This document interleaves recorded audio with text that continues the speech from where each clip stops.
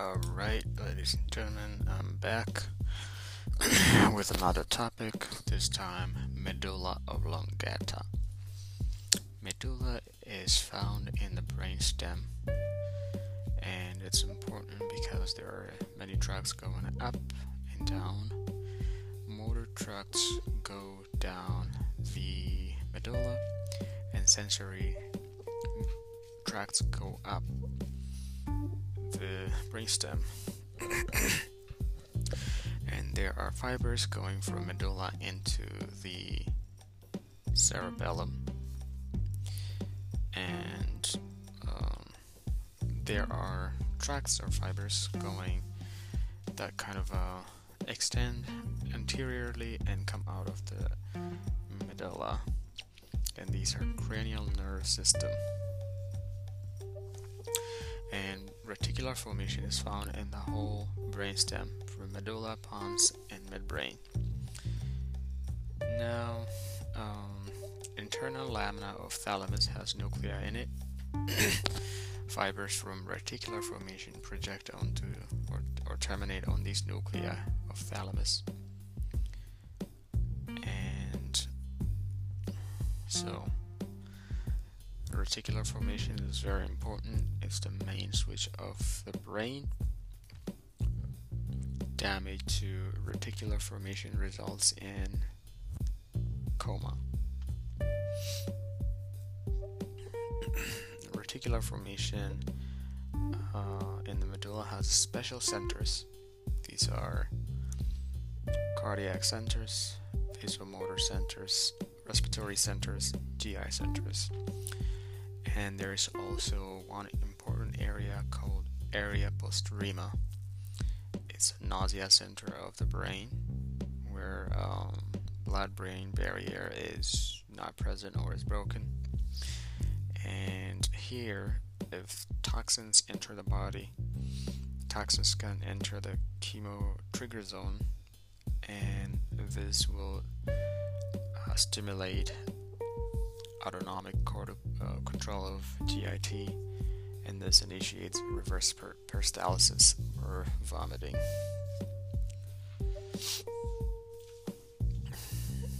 Now, talking about tracts that go up the medulla, these are fibers of fasciculus gracilis and fasciculus cuneatus, and these fibers terminate on gracilis and cuneatus nuclei. They decussate after passing these nuclei, and they emerge as internal arcuate fibers and extend up to thalamus as medial lemniscus. And then, in addition to anterolateral, lateral, spinothalamic, and spinotectal, which kind of merge and continue as a spinal lemniscus, we have, we have medial lemniscus, we have spinal lemniscus, we have lateral lemniscus concerned with hearing. So from inner ear to cochlear nuclei, which are dorsal and ventral nuclei. These fibers decussate, and they terminate on inferior colliculi of the midbrain. And they ascend as lateral lemniscus. They ascend as lateral lemniscus to the midbrain, and that's where they terminate. So we have different lemniscus ascending pathways going through the medulla. We have trigeminal lemniscus, medial lemniscus from DCLM, contralateral sensation, lateral lemniscus, auditory sensation, spinal lemniscus.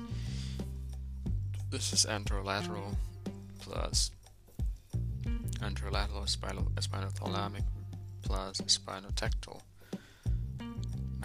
These are concerned with pain and temperature plus crude touch. Now the descending pathways, the motor pathways, there are several of them, and the most important ones are lateral corticospinal pathways. These ones decussate in the lower part of the medulla, and they enter contralateral white matter.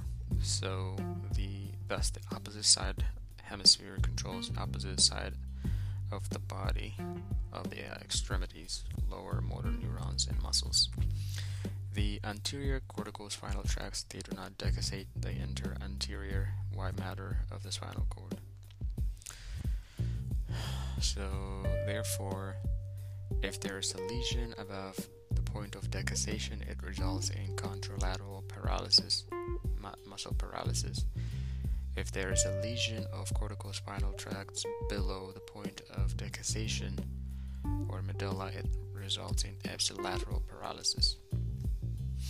So again, the key concept is whether the lesion is above the point of decussation in the medulla, which results in contralateral paralysis, or whether the lesion is below the point of decussation, which results in ipsilateral paralysis. Now, regarding the tracts that project into the cerebellum from medulla,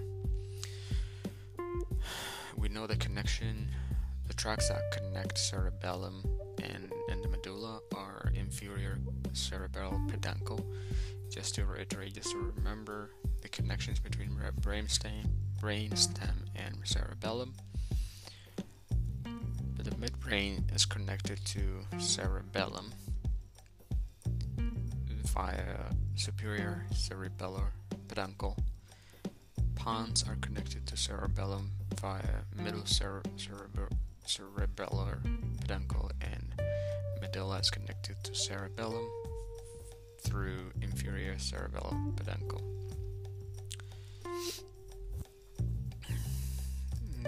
Okay. As far as other tracts that go that kind of pass through the medulla and enter the cerebellum, there are two tracts that enter the the inferior cerebellar that enter the cerebellum through inferior cerebellar peduncle. These are cuneo-cerebellar fibers and dorsal spinocerebral cerebellar fibers. And there's only one tract that enters the cerebellum through superior cerebellar peduncle, and these fibers are ventral spinocerebellar fibers. These fibers decussate in the spinal cord, and also once they enter the cerebellum, they decussate and move to the ipsilateral side. These are ventral spinocerebellar. So there are two spinocerebellar fibers that enter the cerebellum, one through the dorsal D through inferior cerebellar peduncles, and V up there, Victor spinocerebellar, through superior cerebellar peduncle. And all of these are cuneo-cerebellar tracts are concerned with proprioceptive sensation from upper limbs. Dorsal spinocerebellar, D for down. These are concerned with proprioception sensation from lower limbs.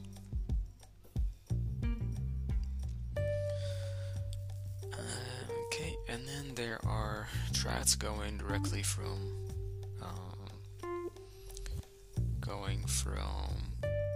medulla to cerebellum. These are olivocerebellar fibers from olives of medulla into the cerebellum. They originate from the olives in the medulla, and olives have a special connection with red nucleus, So red nucleus has a special projection that connects to the olivary nucleus, and the fibers from here enter the cerebellum. So from red nucleus to the olivary nucleus in the medulla, and then from the olivary nucleus into the cerebellum. This whole pathway is called rubro-olivocerebellar tract, and these are important in motor movements. And of course, there are pontine nuclei, and there are fibers that project from there into cerebellum, and there are also fibers that originate from the cerebellum and project into the pontine nuclei, and from the pontine nuclei into the cerebellum, and this whole pathway is called cerebropontocerebellar tracts. And there are displaced pontine nuclei found in the medulla, and these nuclei are called arcuate nuclei. And these nuclei have projections to cerebellum, and this whole pathway is called arcuatocerebellar tract.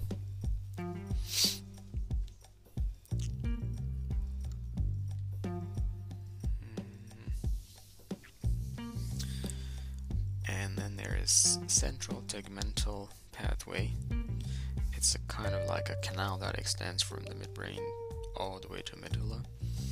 For example, tracts from red nucleus kind of course through the central tegmental pathway and terminate on olivary nucleus. And there's another pathway from in which the reticular formation fibers kind of project and course through and up through contralateral central tegmental pathway and towards the thalamus. And there are also projections from tractus solitarius nucleus to central tegmental pathway and up to the thalamus, and this whole pathway is referred to as tractosolitario-thalamic pathway.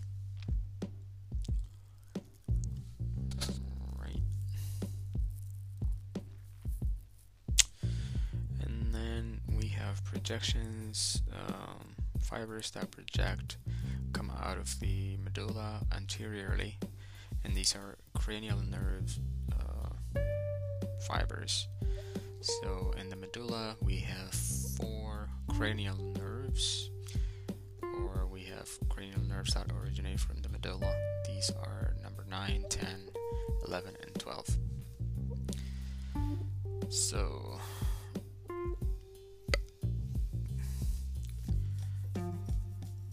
cranial number 12, hypoglossal nerve, originates from preolivary sulcus, so the sulcus between pyramids and olives. And the rest, the 3 cranial nerves, originate from post-olivary sulcus. These are 9, 10, and 11. So cranial number 11 has a has a spinal part and the cranial part, and they merge and come out of and then they join, so they come out from different directions from the cranial side and the spinal side, and they merge, or kind of go together as a fiber. And going back to the nucleus that are found in the medulla, kind of like in the middle, medially, we have the hypoglossal nuclei, and then we have the dorsal vagus nerve nuclei, hypoglossal nerve, the hypoglossal nuclei are motor nuclei, and the dorsal vagus nerve nuclei are parasympathetic. They innervate glands, so these are visceral, whereas the cranial number 12 nuclei are general sensory efferents.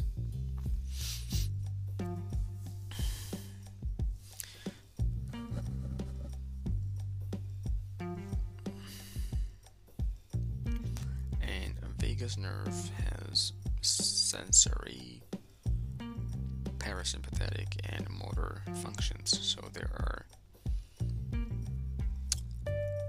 there is one nuclei that is concerned with parasympathetic activities, and that is a dorsal vagus nuclei, DVE. And there's another important nuclei that is concerned with sensory functions, and this nuclei has dual actions. This nuclei is a nucleus tractus solitarius. It has a sensory visceral afferent and general visceral afferent functions.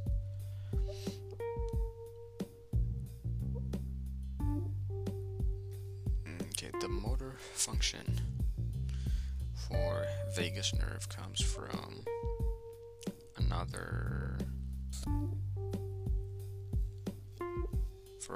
nuclei, and this is from the nucleus ambiguus nuclei. This is a special visceral efferent function. So vagus nerve has three functions, or three fibers, three different types of fibers. You can say 3 or 4. Parasympathetic fibers, sensory fibers. These are special visceral and general visceral efferents, and then motor fibers, special visceral efferent.